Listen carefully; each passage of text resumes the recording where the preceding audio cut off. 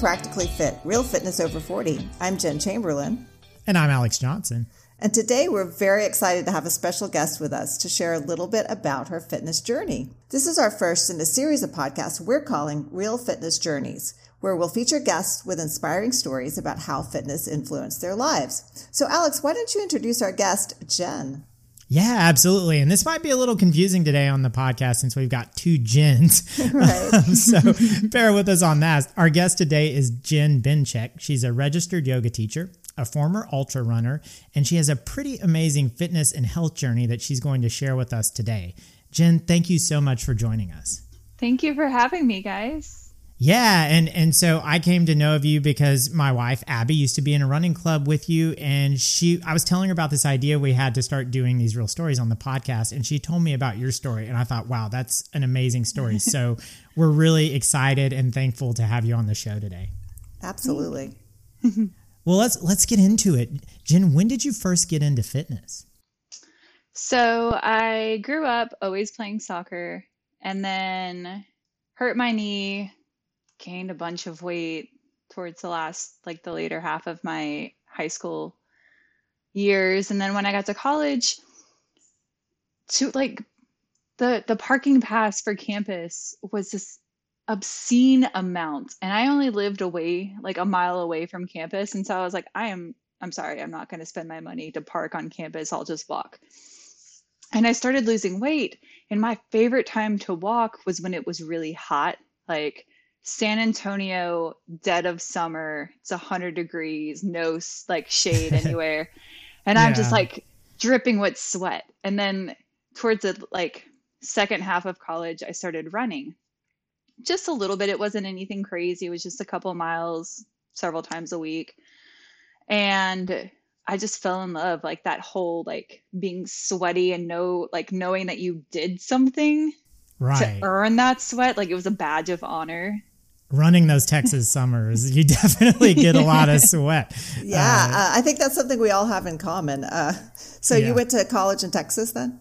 Yes, UT San Antonio. Okay, fantastic. Yeah, I also walked to class in college, and it was great exercise and very warm. I went to school in Arlington, Texas. So. Oh, yes. Yeah. So you started running in college more as a way to get around campus, but then you got into ultra running. So how did that happen? So it was 2013. My son's father and I were splitting up, and I was just going crazy. This whole trying to figure it out, this new life of being a single mom on my own. And I was like, So it started as a stress relief. I started running with a friend of mine, and then her and I joined MRTT, Moms Run This Town, which is how I met Abby, and just started running. And I did my first marathon, and that was insane in 2014. I actually went in with a stress fracture on my left foot and then dislocated my proximal tibular fibular joint during the marathon, and then at mile 16 and continued on. Because in my head, I was like, okay, the marathon was in DC. I'm a single mom. I'm a teacher at the time. And so I was like, I've already invested all this money. I have to go. I'm doing this. And then marathons they're hard, but it wasn't enough. I never felt like it was long enough to actually feel comfortable. A half was too short. A marathon was just almost right. And so then I heard about ultras, and I was like, oh, I'm going to do an ultra. Started running, training for one. I did my first one in 2016, that May.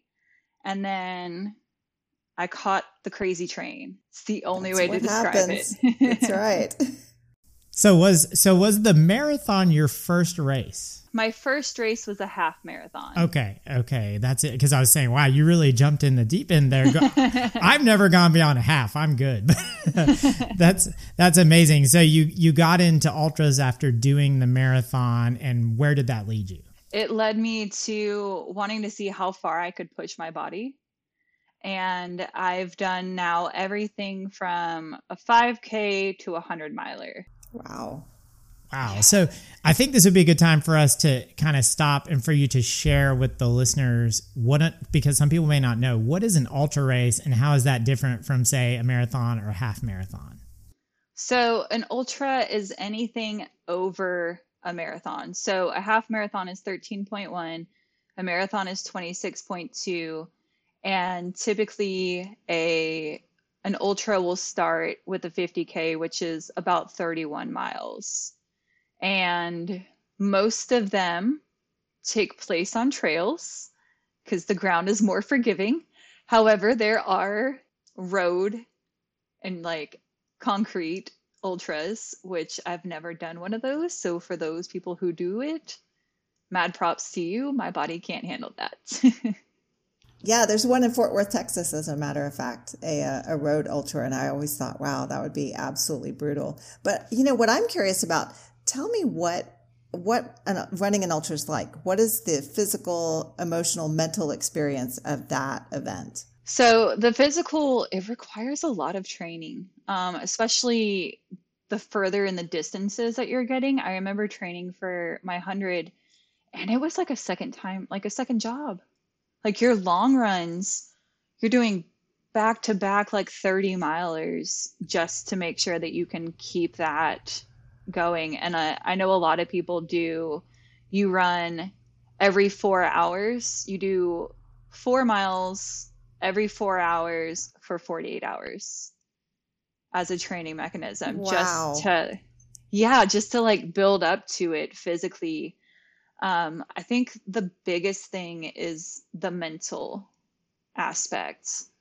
And I learned my first attempt at a 100 miler, I had no respect for the distance. I just thought I could do it. Like, oh, I did 76.2 miles a couple months ago. This will be easy peasy. It's just another 24 miles. No. Oh, wow. You have to like know what you're getting into. You have to respect that. And mentally, if you can't find that positive, then you're setting yourself up for failure because your mind's going to start telling you, you can't do this. You're not physically able. This is too hard. You should just quit. And, sometimes it's easy to give in to that. Yeah, that's actually something we talked about on our last podcast, was this idea of positivity versus negative thinking when you're exercising, and how if you go down that negative thought pattern, like even if you're just out on a short run and you think, oh, I'm tired, I can't run anymore. Guess what? You can't run anymore. So you felt that during ultra races, then, that the power of positive versus negative. Yes. Every time I had 3 DNFs, each one of those started with the little seed of doubt, and I couldn't flip that switch off. Wow, that's amazing. So I'm curious about, in terms of the ultra races as well, how do you approach nutrition during those races? That was something that stood out to me. That must be challenging as well. So you got to find what works. I know for like shorter distances, a lot of people do goo or like the little gel packets, or the chews, something just light. But when you're doing an ultra, the nutrition has to switch. You have to start consuming more calories than you normally would. And so I always joke around and I tell people, like, it's just like you're running from one buffet to the next. Like, oh, here's some food, get like Oreos. Oh, PB&J. Okay, sweet. I'll have some of that. Go to the next one. Oh, I want some pretzels or some nuts. All right. I know like there's quesadillas at night, there's soups, bacon. Something Wow. about that early morning. Everybody loves bacon. And your stomach was able to handle all this? That was what would concern me. So bacon, no, I'm a vegetarian. But I used to do like tortillas, and I would have avocado mashed up in it with a little bit of salt, and just kind of mash it and put it in a Ziploc baggie. And as I would run, I would just kind of nibble on that or some nuts. During my 100 miler, the second half was a lot of Oreos until to this day, I can't stand Oreos. And then I switched to Skittles. Not surprised. Tell us about some of your favorite ultra races that you did or moments during those races that really stand out to you. I think the most memorable, besides finishing the 100 miles, was the 100K. It was Pumpkin Holler in Oklahoma, and it had been projecting rain all week. The race starts, it's nice, but then it's 3 loops. Second loop, my crew tells me the storm's coming in, and I'm like, all right. So my pacer's like, we can do this. And it's in the middle of Oklahoma, very rural, partly around a state park, partly like just country roads. And this dog starts chasing us. This like little country dog, middle of the night, it's just like growling and barking. And I had pepper spray, and I still feel bad, but I mean, the dog was chasing us, so I pepper sprayed the dog. That's happened to me on my bike as well, so I probably need to carry pepper spray when I go out on these country rides, so that's a good tip. Are there any other big races you did or moments that stand out to you? Because that's an awesome story. During my 100-miler, one of my wonderful pacers got to listen to me butcher Despacito. Nice. I couldn't even remember all the words. And she was like, it was like her having to herd a cat. And at one point in time, like my boyfriend came to meet me and I was like, oh my God, babe, I love you so much. And I'm like hugging him and she's like, Jen, let's go. We've got to move. And I was like, oh, okay. Bye, babe. So it sounds like you, on these races as well, it sounds like you have like support there. Tell us about the pacer and the kind of support you get during the race, because that sounds interesting. It is. The whole ultra running community is an amazing community. They're so supportive. They're there. The volunteers, the racers, everybody is there to help you succeed. You can run into a runner and like, I helped one guy and he's always like, yes, you know, I wouldn't have finished if I hadn't linked up with you halfway through the race. And like, we ran together, but my crew, it was always my friend Lori. She traveled to all the races with me. She knew my new nutrition plan. She knew, okay, when I see you here, I'm going to give you water. When I see you here, I'm going to give you noon, just to incorporate that electrolyte, or we're going to do half and half. She knew what I wanted to eat. She knew my splits. She knew how to get me out. She even, you know, foam rolled my butt cheek with it. Like, oh my, wow. She sounds like an awesome fitness friend. She's foam rolling your butt cheek for us. And then like pacers, they are like little God sent angels, because they come in when you need them and they know their whole mission, no matter what your pace is to get you at a pace till they hand you off to the next pacer and you finish. And I have had 3 wonderful pacers. The first one stepped in during my first 50K.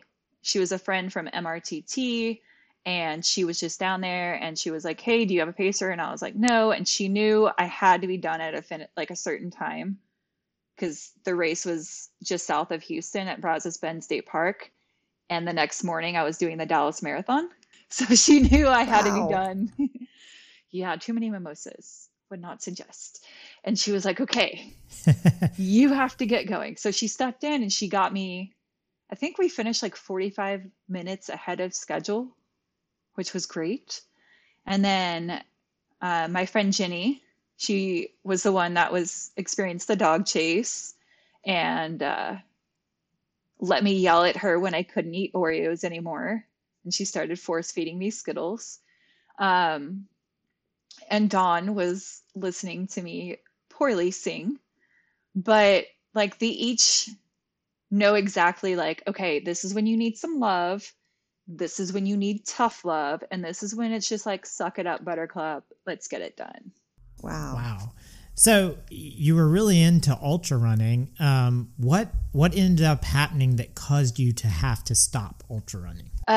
So in 2020, right after Labor Day, I was getting ready to go for a long run because I was holding out for like when races came back and they could be in person, and was getting ready to go out for a run, was sitting on the patio drinking coffee with my boyfriend, and all of a sudden everything just slowed down.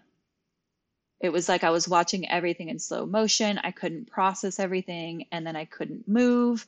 I couldn't speak. Boyfriend rushed me to the hospital. At first, they thought I was having a stroke. Wasn't a stroke. Ended up through lots of testing with 2 neurological disorders where my brain did not send signals to my muscles and nerves the proper way. So I had to undergo I went through physical therapy, speech therapy, occupational therapy, and then CBT therapy for many, many months. And this was during the pandemic as well, it Yes. sounds like. From 2020 to 2021 through that Wow. summer. Yeah, so that would make it even more challenging. And so essentially it seems you were having to learn how to walk again, to speak. Yes. That's so how long did that take then over time? Like, walk us through that.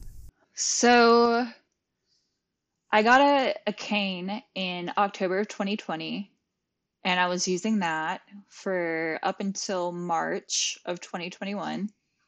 And then in March of 2021, I was classified as a severe fall risk, and I had to get a walker, and I named it Charlie. Technically, my son named it Charlie. And I had Charlie for the longest time, and then I was able to go back to the cane. And by June of 2021, I was walking unassisted, but still struggling. And every once in a while, I would have like relapses, things like that. And then finally, November, December of last year, started trying some running again. It's very slow. Yeah. Understandably.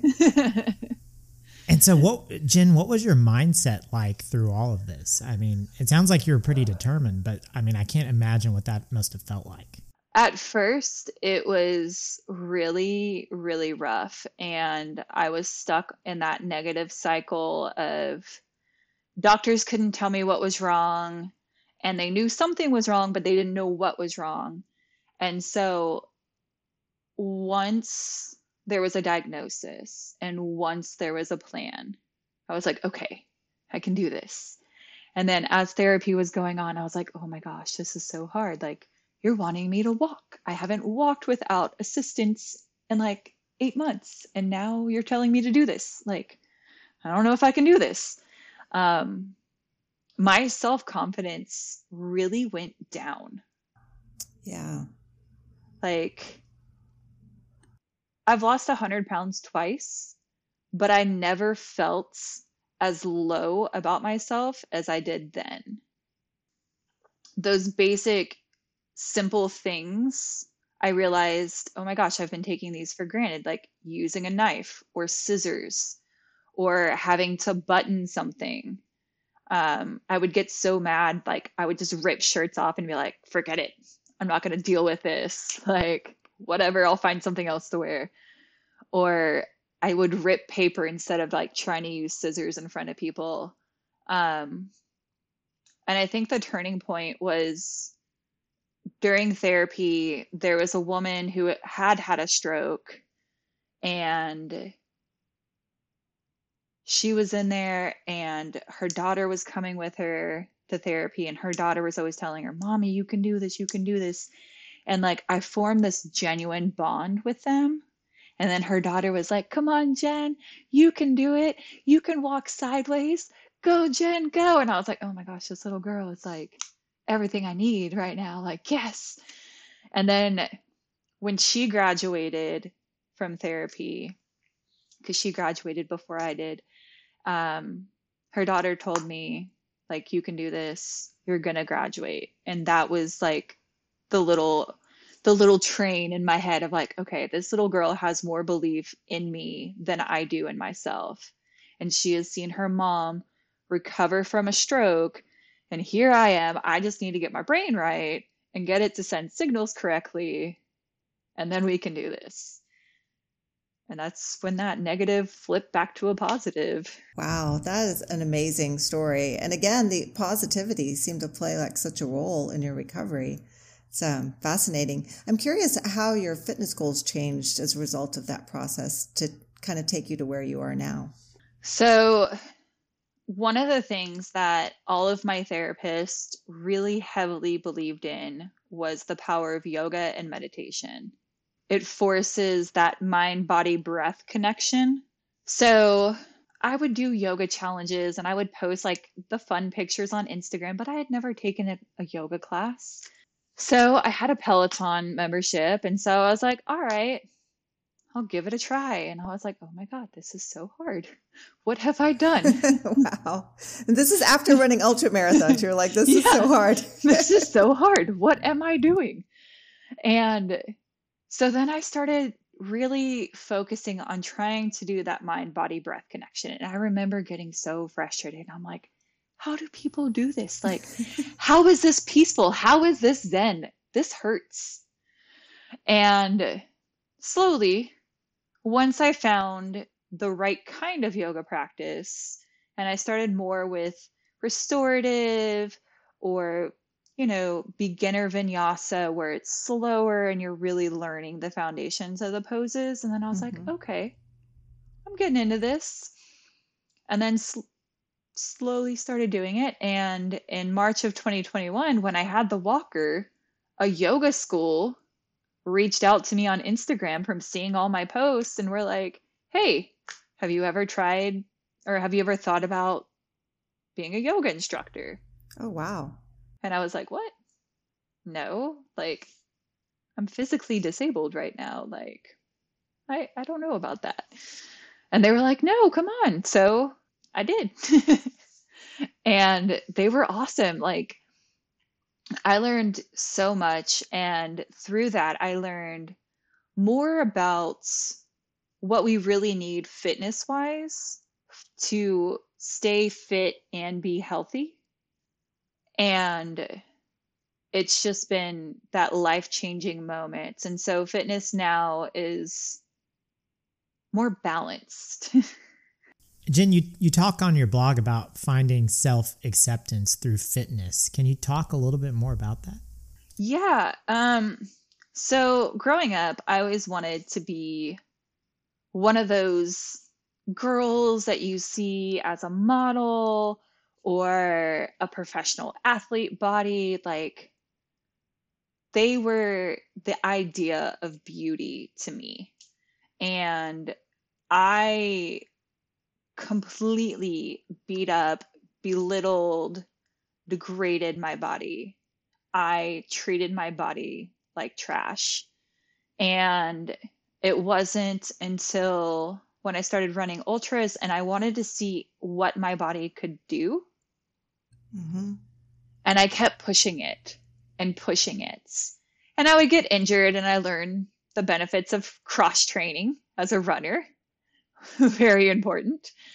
And I just wanted to see what could happen. And no matter what, like my body never gave up on me. Like, yeah, I would get hurt, but ultimately I knew it wasn't my body's fault. That was my fault. I wasn't taking care of my body. And I started having this love and appreciation for all that my body was doing for me. Like I had treated it so badly and used hurtful words towards it. And it was still there. It was still supporting me. And, even when I was beating it up, it was like, hey, I'm here. You can abuse me. That's fine, but I'm not going anywhere. Like, I'm still going to be here to support you. And it was just, after all of that, like, I realized my body was stronger than I ever could imagine. And I needed to love it because it's the only one I have. Wow, that's incredible. So would you say it made you see your body through a different lens? Basically? Definitely. Yeah. And how do you feel about health and fitness now that you've been through this incredible journey from ultra running to learning how to walk to getting into yoga and being an instructor? I would say now it's even more important. Going through everything that I've gone through, I've had, a couple near-death experiences, and makes you kind of wonder, like, okay, cats get 9 lives. How many do we as humans get? Mm-hmm. And it's really an important thing. Like, I really always try to find some sort of movement throughout the day. Just not trying to punish my body, not trying to work off anything that I ate, but just trying to give it some movement, give it something so I don't know, like it works out some of those kinks and Mm-hmm. gets to flowing and moving. And with health, like we very luckily, I have a house who everybody in this house, there's 5 of us, they all are trying to be healthier. We're all trying to eat healthier. We're all trying to be more physically active and wanting to live longer, and not just live longer, but live like healthy without problems. Right, exactly. That's so much what this podcast is about, is trying to think about health and fitness through the lens of longevity and just enjoying life versus this sort of toxic idea our culture has about fitness, Yeah. And, going from ultra running to yoga, I've learned how much more free time I have. I suddenly, like, those first couple of weeks, I was like, what am I supposed to do with my time? Like, right. all You of don't a have to sudden, run every 4 hours, right? yeah, like all of a sudden there's an extra 4 hours in the day. Like, what do I do with that? So now it's like, oh, there really can be this balance, and it's not having to push it to the extreme, because just like anything else, you do get burned out. If you work 60, 70 hours a week for 4 or 5 years, you're going to burn out. You're not going to enjoy it anymore. And so health and fitness needs to be just that. It needs to be something that you enjoy and you want to continue to do. And when something gets a little boring, then you spice it up a little bit. Instead of eating the same meals every day, add something new to it. Those are amazing reflections, Jen. I guess for our final question, we'd ask you, based on all that self-reflection you've done, what fitness advice would you give 25-year-old Jen now? I would have to tell 25-year-old Jen, you are stronger than you know, and you are capable of more than you can even imagine. And your passions now are so strong and you should pursue them, but they're not going to be life passions. So don't cling to them. Don't form your whole identity around one thing, because that doesn't make you who you are. So well said. Well said. Amazing advice. Jen, thank you so much for joining us today on the podcast. Thank you, guys. Wow, Jen, what an amazing interview with Oh my Jen. gosh. Absolutely. Yeah. I'm curious to know what some of your takeaways were from the interview. Yeah, it was just such an incredible and inspiring story in so many different ways. But I also was struck by how many different themes it touched on that we've talked about on this podcast, in terms of her fitness friends, her pacing buddies. That was really interesting. And it was just amazing the way they looked out for her and knew down to the minutiae of like her racing pace and what she needed to eat at certain points of time. And I was thought, wow, those are some really determined fitness buddies, And then her friends as she undertook her recovery and what that meant to her. Even the girl that she talked about in a way was a fitness friend. The girl who helped her with her recovery. So absolutely. Powerful illustration of that concept.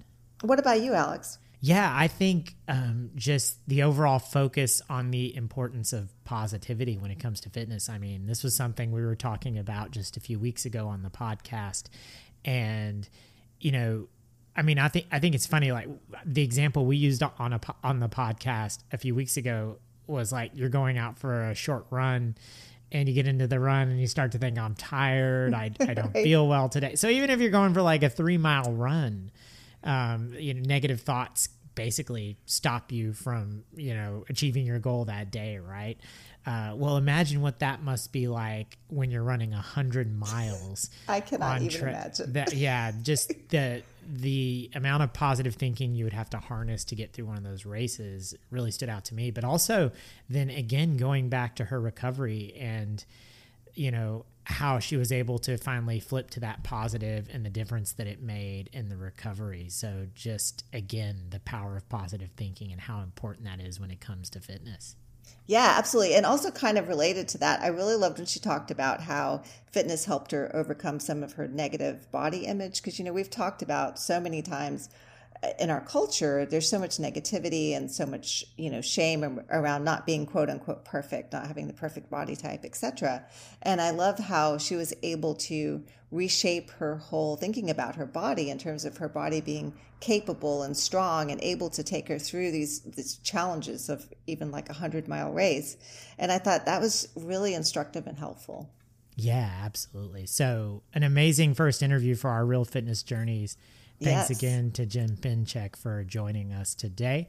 We'll be back next week with a new episode of the podcast. Jen, what are we going to talk about next week? We're going to talk about stress management.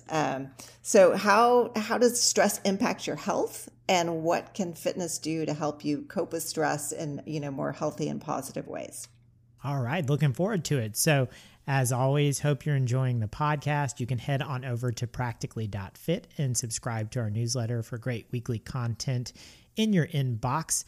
If you know somebody who has an amazing fitness journey, let us know. You heard this first interview today in this series. We're going to do more. We're going to be looking for more stories. So if you know somebody who's had an amazing journey in terms of how fitness has influenced their lives, please let us know. You can shoot us an email at alex@practically.fit.